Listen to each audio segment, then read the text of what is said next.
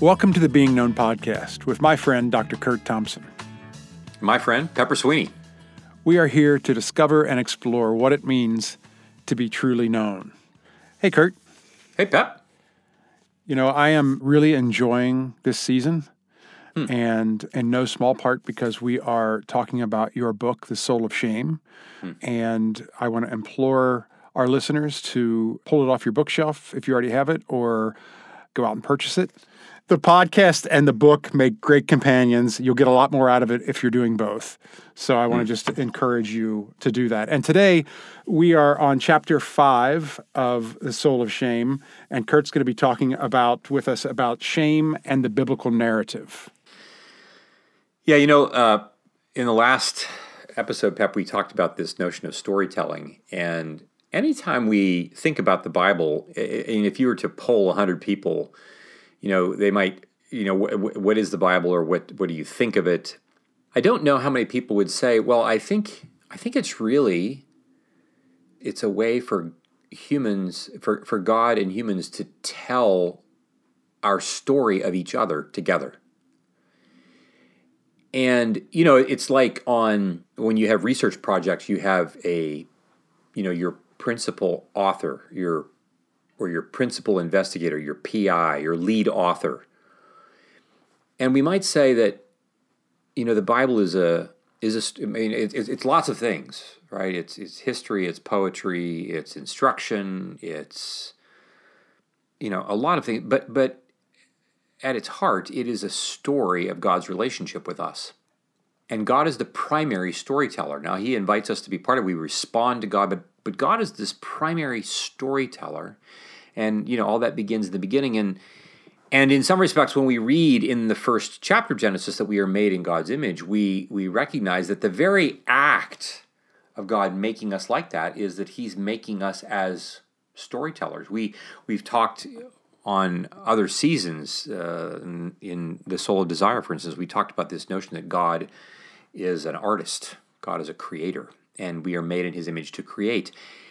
Likewise, and one of the first ways that we make things is like the things that we literally make up in our head. Like we make up story. We make them up, and these things hopefully are correlating very highly with the experiences that we have in the world. We've talked at the very end of our last show about the entrance of the shame attendant. We've talked about how shame shows up very early in our life, and by the time we have the capacity to start to make meaning out of our lives, evil will want to inject and insert shame to join that conversation. And as we said last time, to get tangled up in a Gordian knot with our own stories in such a way that it's really difficult for me to untangle evil's intentional use of shame in my storytelling from the story that God is trying to tell. And one of the ways that we talked about how we practice telling a story of new creation, we highlighted how in that story that you told about the play in which you entered onto the stage with the elevator out, and the director says, like, what happened to the elevator? This sense that you had to practice that. You had to go in and like you had lots and lots and lots of practice that enabled you to actually embody the story that you were telling, to tell the story in that way. And so today we really want to just take a walk through the story of shame, not as evil wants to tell it. We're going to look at how evil wants to try to tell it, but we want to also begin to see the first hints of how God is telling the story about how evil is trying to tell the story. And, you know, this begins, and we say at the end, we want folks to have this sense that where shame wants to be in charge of us, God wants to tell a very different story. That's really the take-home message. God is in the business of telling a different story than the one evil is trying to tell.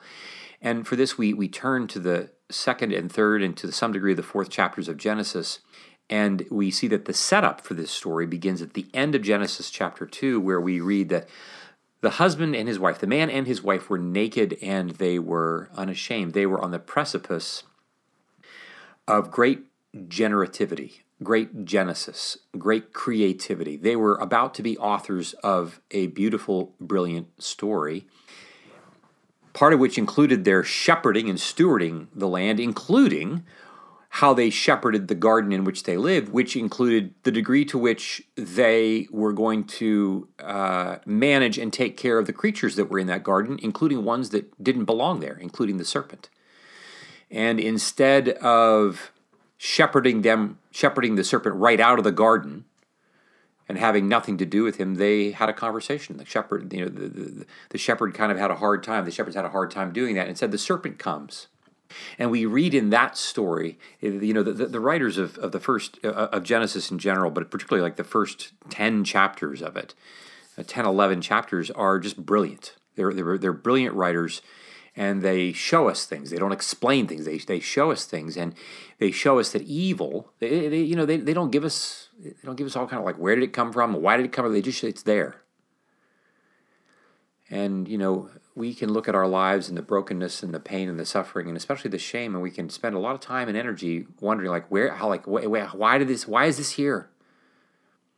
The story in Genesis doesn't spend really any time other than to say evil was there, God put it there. God made it possible, and evil was crafty. It was the craftiest, the subtlest, which is this combination that the Hebrew, you can translate it either as crafty or as subtle. So both are really crucially important, because the intention is to fool people. The intention is to shame people. The intention is to do it extraordinarily subtly. And one of the first things that we see is that this word for the serpent, and I'm probably butchering the pronunciation, this nakash. It's nakash. It's more in the back of the throat towards the end. Go ahead. I didn't mean to interrupt you. I think you did. I think you did mean to, and you were waiting for this moment to interrupt me. You knew I was going to butcher it, and I know that you've probably spent hours in your acting sound booth pronouncing this word, imagining being in the garden, or what you actors do, and then you're looking for the moment to correct me as I need to be corrected. So anyway, this thing is called what? Nakash. Okay. It's not knockoff. You got to get the at the end. I don't even think I have one of those in my neck. You need to work on it. One of those things I need to get in the end. I don't have one of those in the beginning, in the middle, or the end of my story. I'm not going to find that.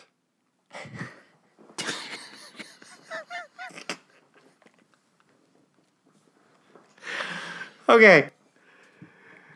So one of the first things we recognize is this word represents some kind of a being that is understood as the bright one or the burning one. That's extraordinarily attractive, extraordinarily beautiful. It is not a being that we would look at like, oh, I don't want to have anything to do with you. It is intended to draw the woman's and the man's attention to it. It's subtle. And this is something that it's important for us to remember, that so much of our shame takes place in moments in which we have connection to things that we are drawn to. Well, I mean, of course, that's what it would be. If it were grotesque, there would be no draw. If it made us want to, if it was revolting to us, we would run the other way. Right. Yeah. And I think the whole notion. I mean, how many people? I know some folks who are really attracted to and are drawn to like reptiles and snakes in particular. But I know a lot of people who it's like Indiana Jones, right? Right. Why did it have to be snakes? Right.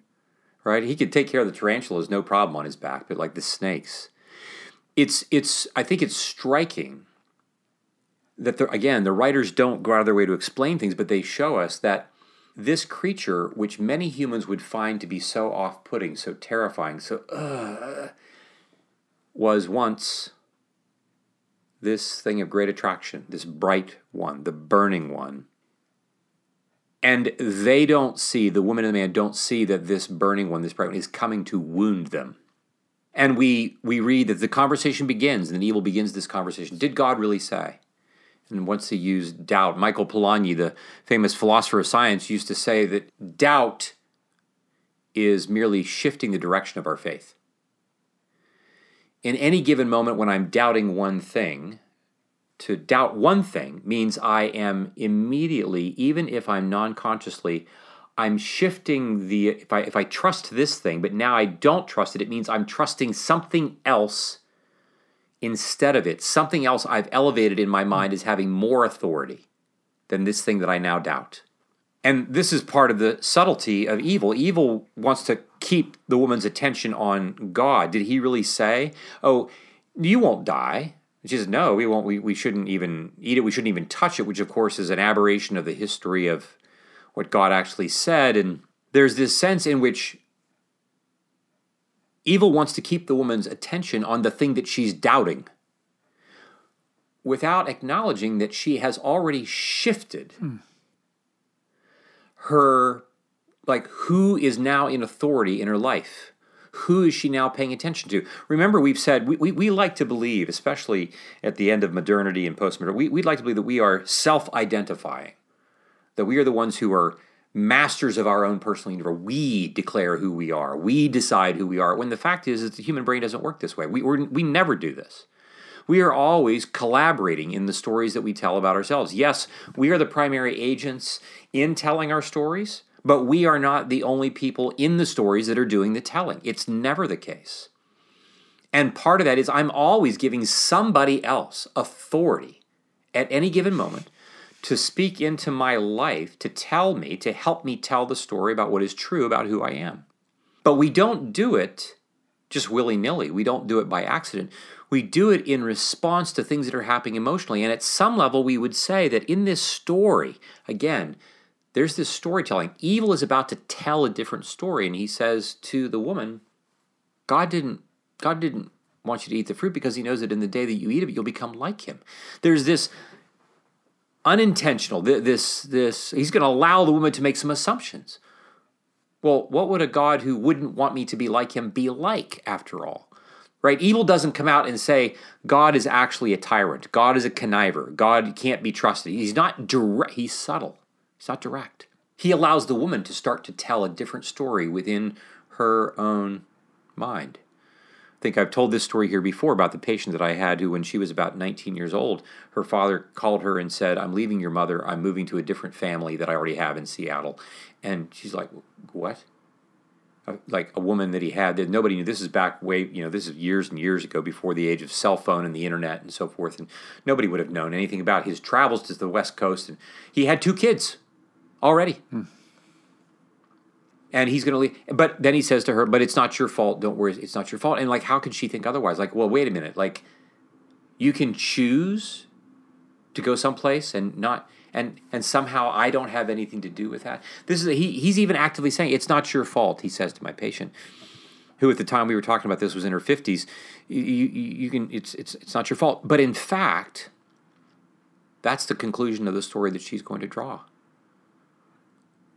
Why? How is it that I'm not enough for you to stay in our family? You're going to leave my mom and leave me.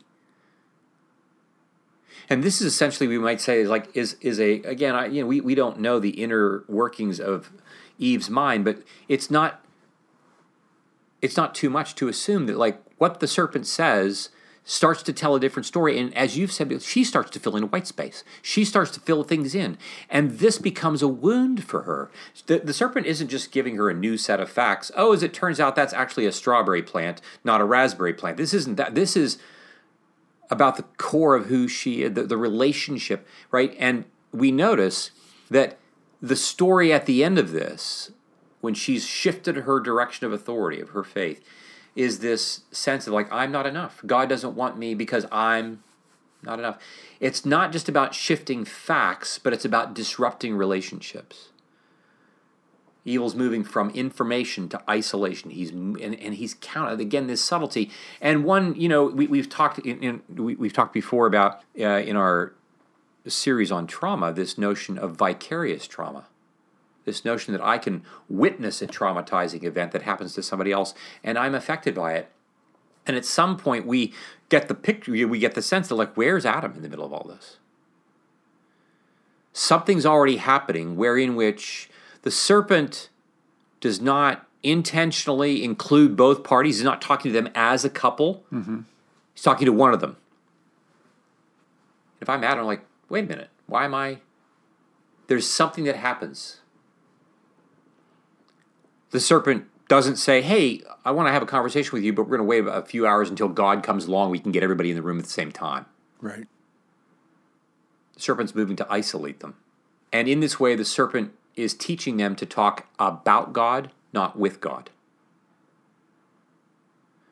And this is what shame tends to do. It talks about us, but not with us. And imagine all the stories that we tell in our mind about the stories that other people are telling about us. And when we have those imagined stories in our mind, we don't stop and say, you know what? I'm worried that Pepper is thinking that like I didn't handle that very well. So I'm going to pick up the phone. I'm just going to call him. I'm going to talk with Pepper. No, in my own mind, I'm going to talk with my shame attendant about you and about me and about how like I screwed that up and all the things. And it's just, and this is what we do with shame, right? We then end up in the privacy of our mind, or of course with our friends, we talk about other friends or enemies. This is one of the most powerful methodologies that evil has. It has us moving to talking about rather than talking with. And then in this case, shame doesn't simply emerge. It requires a provocateur, right? There's the sense in which shame didn't just, like the woman isn't just walking around and suddenly she just feels shame. No, there is this story that the serpent begins to tell. There is this wound. And at first glance, all it looks like, it just looks like, you can imagine the serpents are like, look, I'm just asking some questions. I'm not telling you God's a jerk or a tyrant. I'm just asking questions.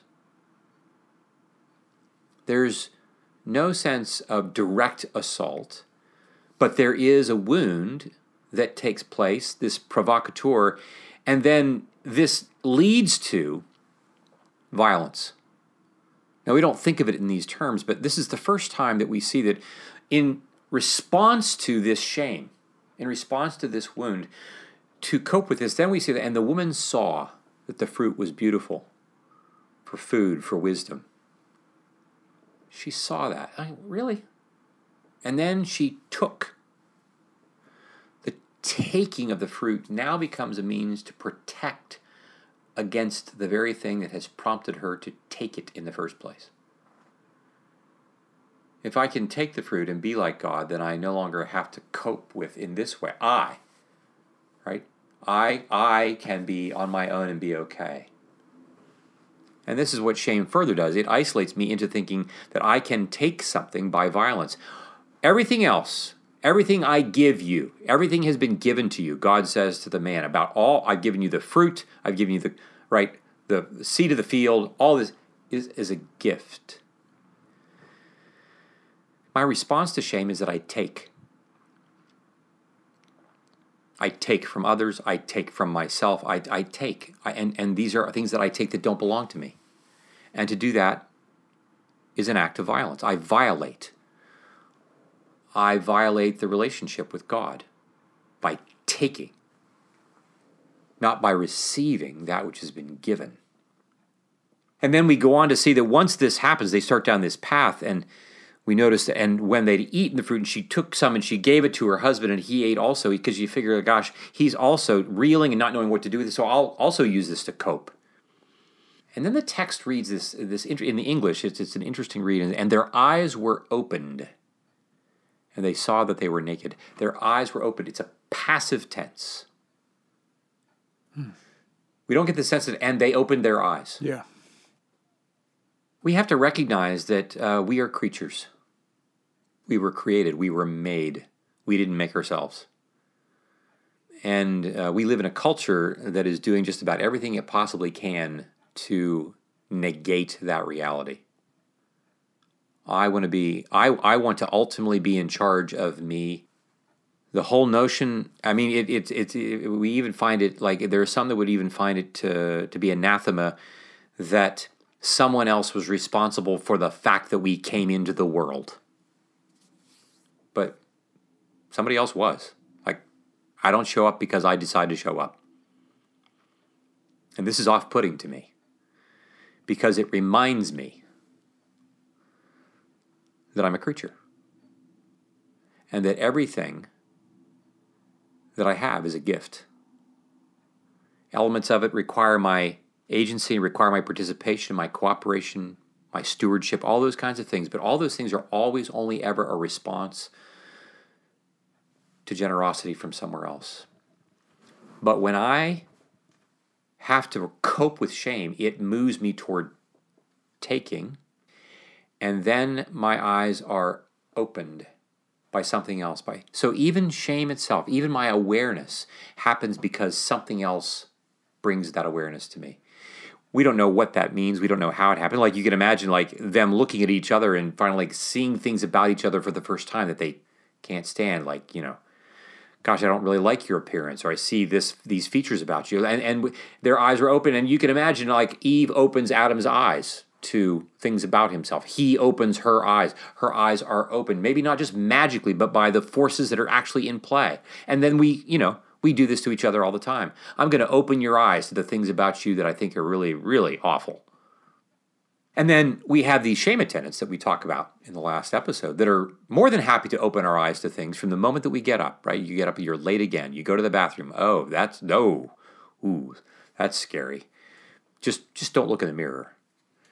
All the things that are banging around in our head. Right. That our shame attendant wants to remind us of.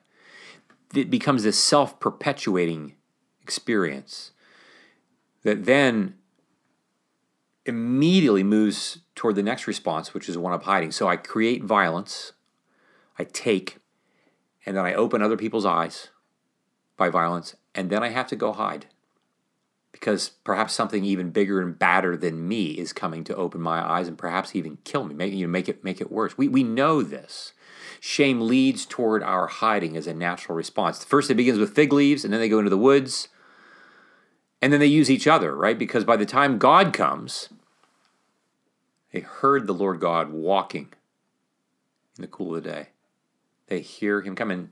He's the one who said, on the day that you eat thereof, surely you will die. And you figure like, oh, he's coming to kill us. He's coming to kill us. And so God says, where are you? I was like, I hid because I was afraid, because I was naked, right? I hide in response to my being afraid, in response to my vulnerability. Back to Genesis 2:25, they were naked and unashamed. But when shame enters the picture, the nakedness is no longer a source of creativity and comfort and confidence. Now it's a source of fear. And it leads to hiding. And we can think like how many of us have parts of our stories in which our vulnerability has been exploited. And instead of the opportunity for being creative, that creative thing that we offered in the boardroom, or that creative thing that we offered in the bedroom, or that creative thing that we offered in our conversation with our parents or our siblings or our friends, is summarily dismissed. And our vulnerability leads to hiding because we've been wounded, because we're afraid, because of this terror that we are going to be abandoned. This terror that, like death that God talked about, isn't just the death of physical death. It's this death of relationship. It's this sense of you will forever be left with the felt sense that you're being left. Which is like experiential nausea. It's like the existential nausea that never goes away. And truly, God comes with a question, and he says, where are you? But then once Adam starts to talk, his next response is not what, it's who. Who told you you were naked? And now I'm going to start to hide behind her.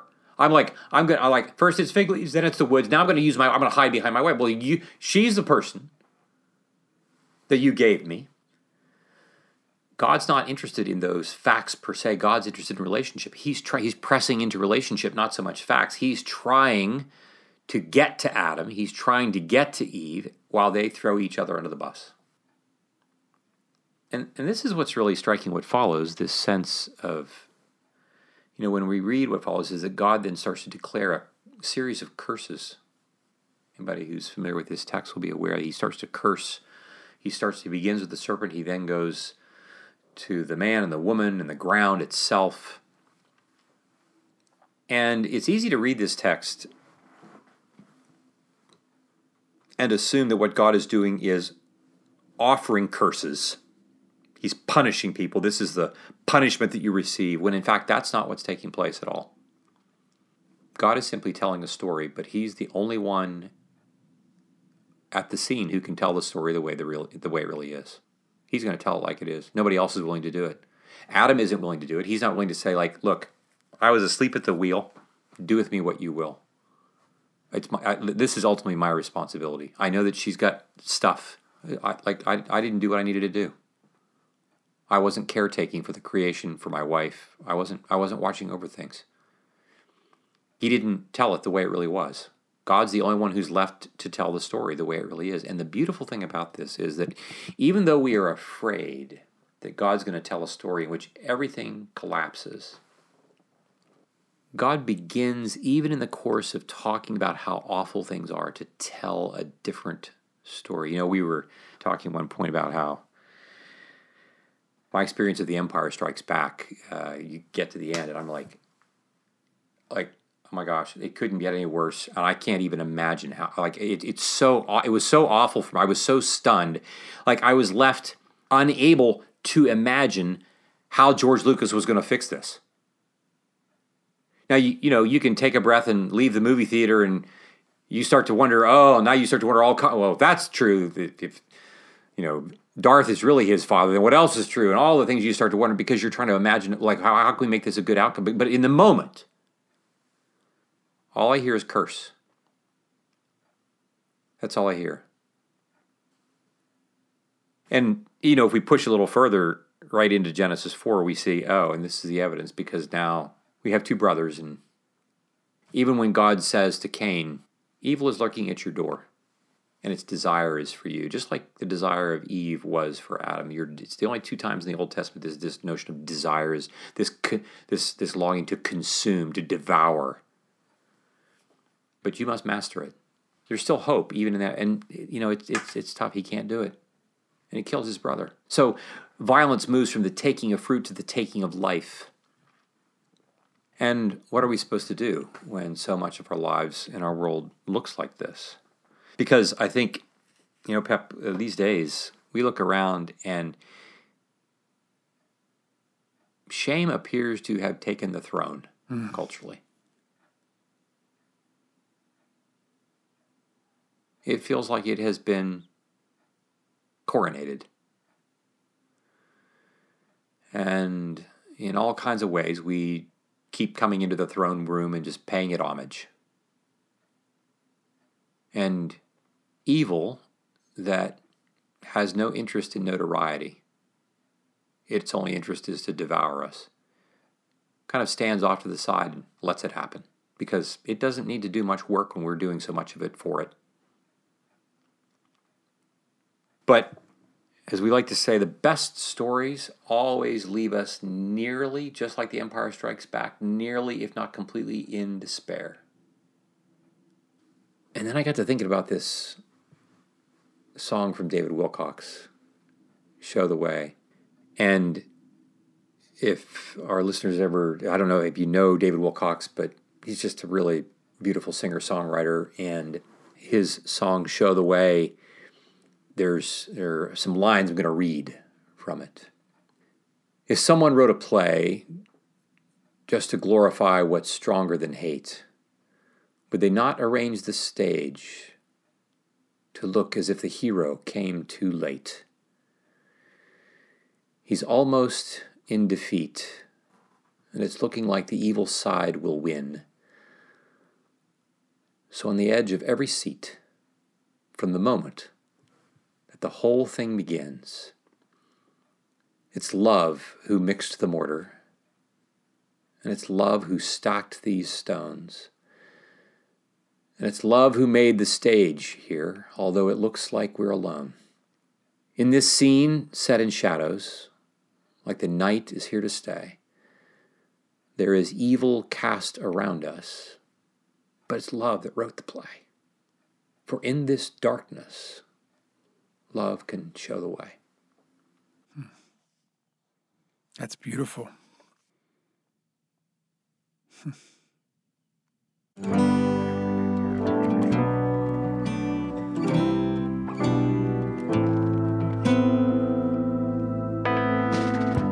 If you've been listening to the Being Known podcast, you know that trauma and its healing are something to which we pay a great deal of attention.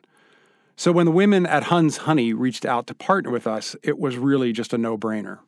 Huns Honey is a social enterprise dedicated to creating dignity and purpose for and with women who have survived significant trauma, be that of addiction, trafficking, generational poverty, or abuse.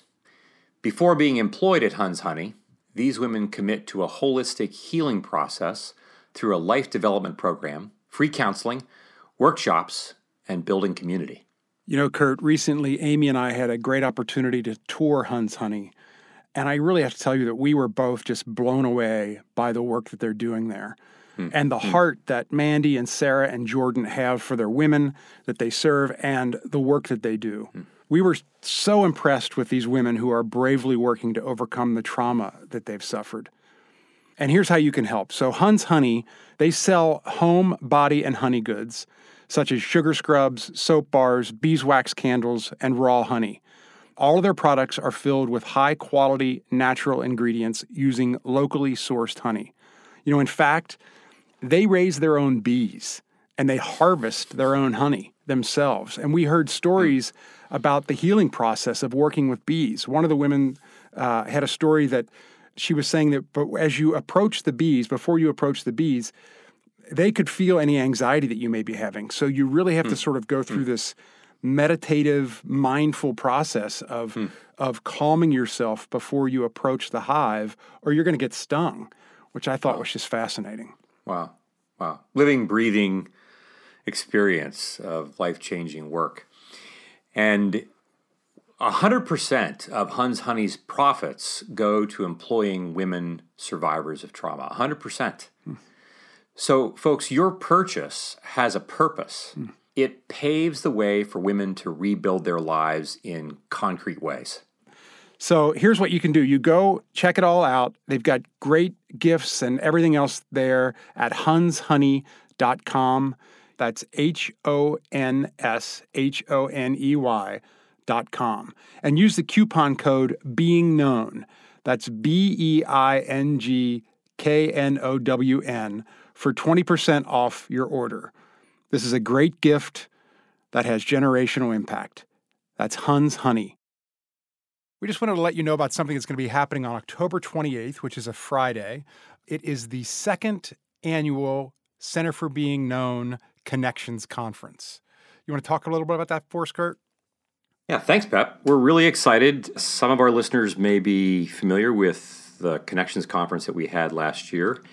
And this year, it is going to be a one-day event, Friday, October 28th, as you mentioned. And the purpose of the Center for Being Known is to serve as a clearinghouse, but also to develop an association of those folks who are really interested in pursuing more about what it means for us to not just learn about what we're doing at the interface of interpersonal neurobiology and Christian spiritual formation, but how we apply this in our day-to-day lives. And in particular, how we apply this work in particular domains of our lives, whether we are working in business or education or in the arts or in the mental health field or whatever it is that we're doing. If we're working in farming, whatever it is that we're doing, we really want to invite people to be curious about what is God up to using this work that he's given us to do, and how does that enable us to flourish in particular ways in those particular domains. And so the conference is offering 4 really, really seasoned speakers, people who know their craft and who know their worlds. 4 speakers, 1 in business, 1 in education, 1 in spiritual formation, 1 in the mental health field, that are all going to help us dig deeper into what it means for us to apply these principles in their particular domains, and also help spark imagination for everyone else who comes to do the same, no matter what that domain is that they long to see God do more work in. I'm really excited for this year. You know, last year we did just a virtual event, and this year we are doing a hybrid event where you can actually come to the event, be there in person with us, And if you aren't able to make the trip, wherever you are, there is a virtual option as well. Go to thecbk.org to register and get all the information. I will actually be there. I'll be emceeing the event this year, which I have. Dude, okay. I have no idea I've been chomping at the bit. I've been chomping at the bit to say, like, yes, like, you're the reason people should come. Yeah. Yeah. I have had so many people ask the question. I've had so many people ask the question. So, Kurt, what's the story behind the most beautiful man in the world? And I want to say, come to the CBK conference and get your answer. Oh, my gosh. And I tell you what, we have decided to do something really different as well. If you are coming, if you're in town, then the night before, on the Thursday before, on the 27th, we are going to record a live version of the Being Known podcast. And oh, my gosh. Yeah. And we're all going to be there. Amy will be there. It's going to be great. And we're going to hold this at a place called McLean Presbyterian Church. It's going to be a beautiful venue. And, I would love for people to come, for the CBK conference, come for our live recording of the podcast. And I would say I would want people to come, certainly come prepared to find joy, come prepared to find connections with other people, to be nourished. But also during the conference, come prepared to do a little bit of work. Come prepared to, do some work of some rigor, because we're going to invite people. We're going to invite you to let God into spaces that perhaps we've not always even been aware that He wants to come into. But overall, I'm just thrilled at what we've got on the docket for this conference and for the podcast recording. And Pepper, I can't tell you how grateful I am that you're going to be able to MC this and that we'll get to do the recording the night before. I'll do my best to not ruin the whole event. I'm really excited about it. So go check it out at thecbk.org to register. It's, I think, one of the reasons why I'm struck by these chapters in Genesis is it's not unlike life in that so much of Genesis chapter 3 is just awful. Chapter 4 is awful. Chapter 5, 6, 7, 8, 9, 10, 11. They're largely awful. Throughout the entire course of it, you see shafts of light. Moments where God says the serpent will strike at his heel, but he will crush its head. This notion that God is not worried that he's going to run out of time. And as prevalent as evil feels, and as densely has been the real estate that it seems like shame has taken up in our neural networks, God is not leaving himself without a witness. And this is God's way of beginning to retell this story. And for our listeners, we all have our stories in which we can name all kinds of parts of them that feel like they're just too big to be retold. It's like trying to move the earth. But the good news is that Good Friday moves the earth in ways we can't even imagine. And it can do so because of Easter. And from the standpoint of Easter, we look back through Good Friday right to the first chapters of Genesis. And we see that the very thing that got us into trouble, our vulnerability, is going to be the very thing that God uses to heal us from all of this that for so many of us feels so overwhelming. And that's really good news. That is good news. Do you have an application for us this week? I do.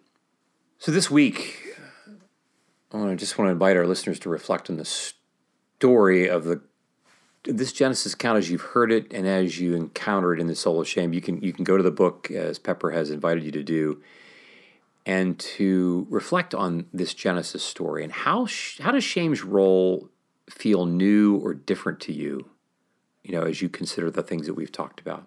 Would love to reflect on how your life demonstrates at times what it feels like to hide. What are the relationships in your life in which you are more quickly tempted to talk about someone rather than with them? And how is shame possibly playing a role in that relationship? And how would you like the relationship to actually be rather than how it is? Because the good news is that as we will see, as we actually turn our attention toward shame, because our impulse is to turn away from it, as we turn our attention toward it in community, we're going to find that as we act on these reflections, we're going to be giving God an opportunity to renew our minds and create new neural networks along the way. Thanks be to God.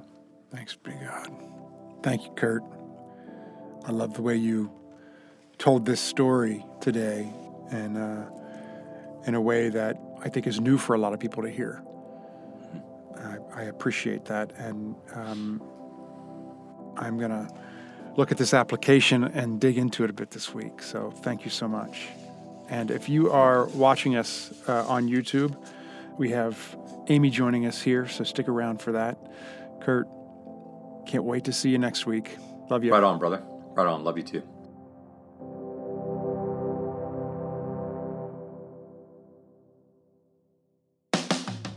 This podcast is produced by Kurt Thompson, Pepper Sweeney, and myself, Amy Chella.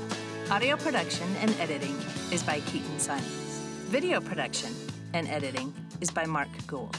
Speaking of videos, each week we post the video version of every episode to our YouTube channel. You can find us on YouTube by going to youtube.com or your app and searching Being Known Podcast. If you'd like to connect with us, you can find us on social media at Being Known Pod. If you like this podcast, tell a friend. Tell all of your friends. And please like, rate, and review. Be well, be known.